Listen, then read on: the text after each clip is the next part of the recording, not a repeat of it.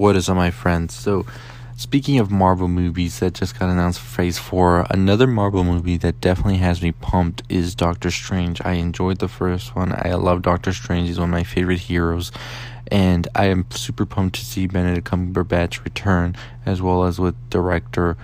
And I'm here for it. Multiverse of Madness will be having Scarlet Witch join Doctor Strange as they go through a bunch of nightmares in the multiverse itself. So this is going to open a lot of doors for Marvel, and we could be seeing a lot of people return. So cross your fingers for that Iron Man return. But anyways, I'm pretty pumped to see exactly who the villain is. Even though it's rumored to be Nightmare, I really hope that this rumor comes into fruition, because Nightmare would be a hell of a villain, literally, and Mephisto as well. So I'm pumped to see exactly how they handle the multiverse as well. Now, this is going to also have the return of the character Mortal, who we saw in the first movie, as well as we saw in the post-credit scene, and I'm just pumped for this. I cannot wait to see exactly how Benedict Cumberbatch and Wanda will be together in this movie.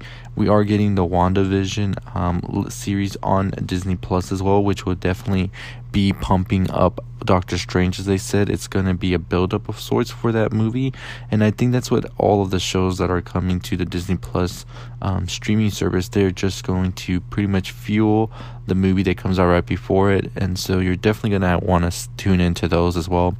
So this movie, not much has been said besides that it's going to be the first horror scary MCU movie, which they are definitely going to need once Blade comes around.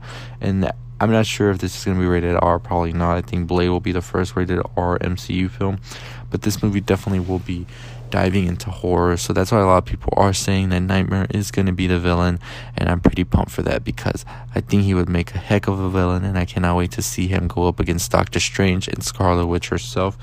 So what are your thoughts on Doctor Strange and the Multiverse of Madness? Let me know in the comments below. Are you here for it? Are you ready for the first horror MCU film?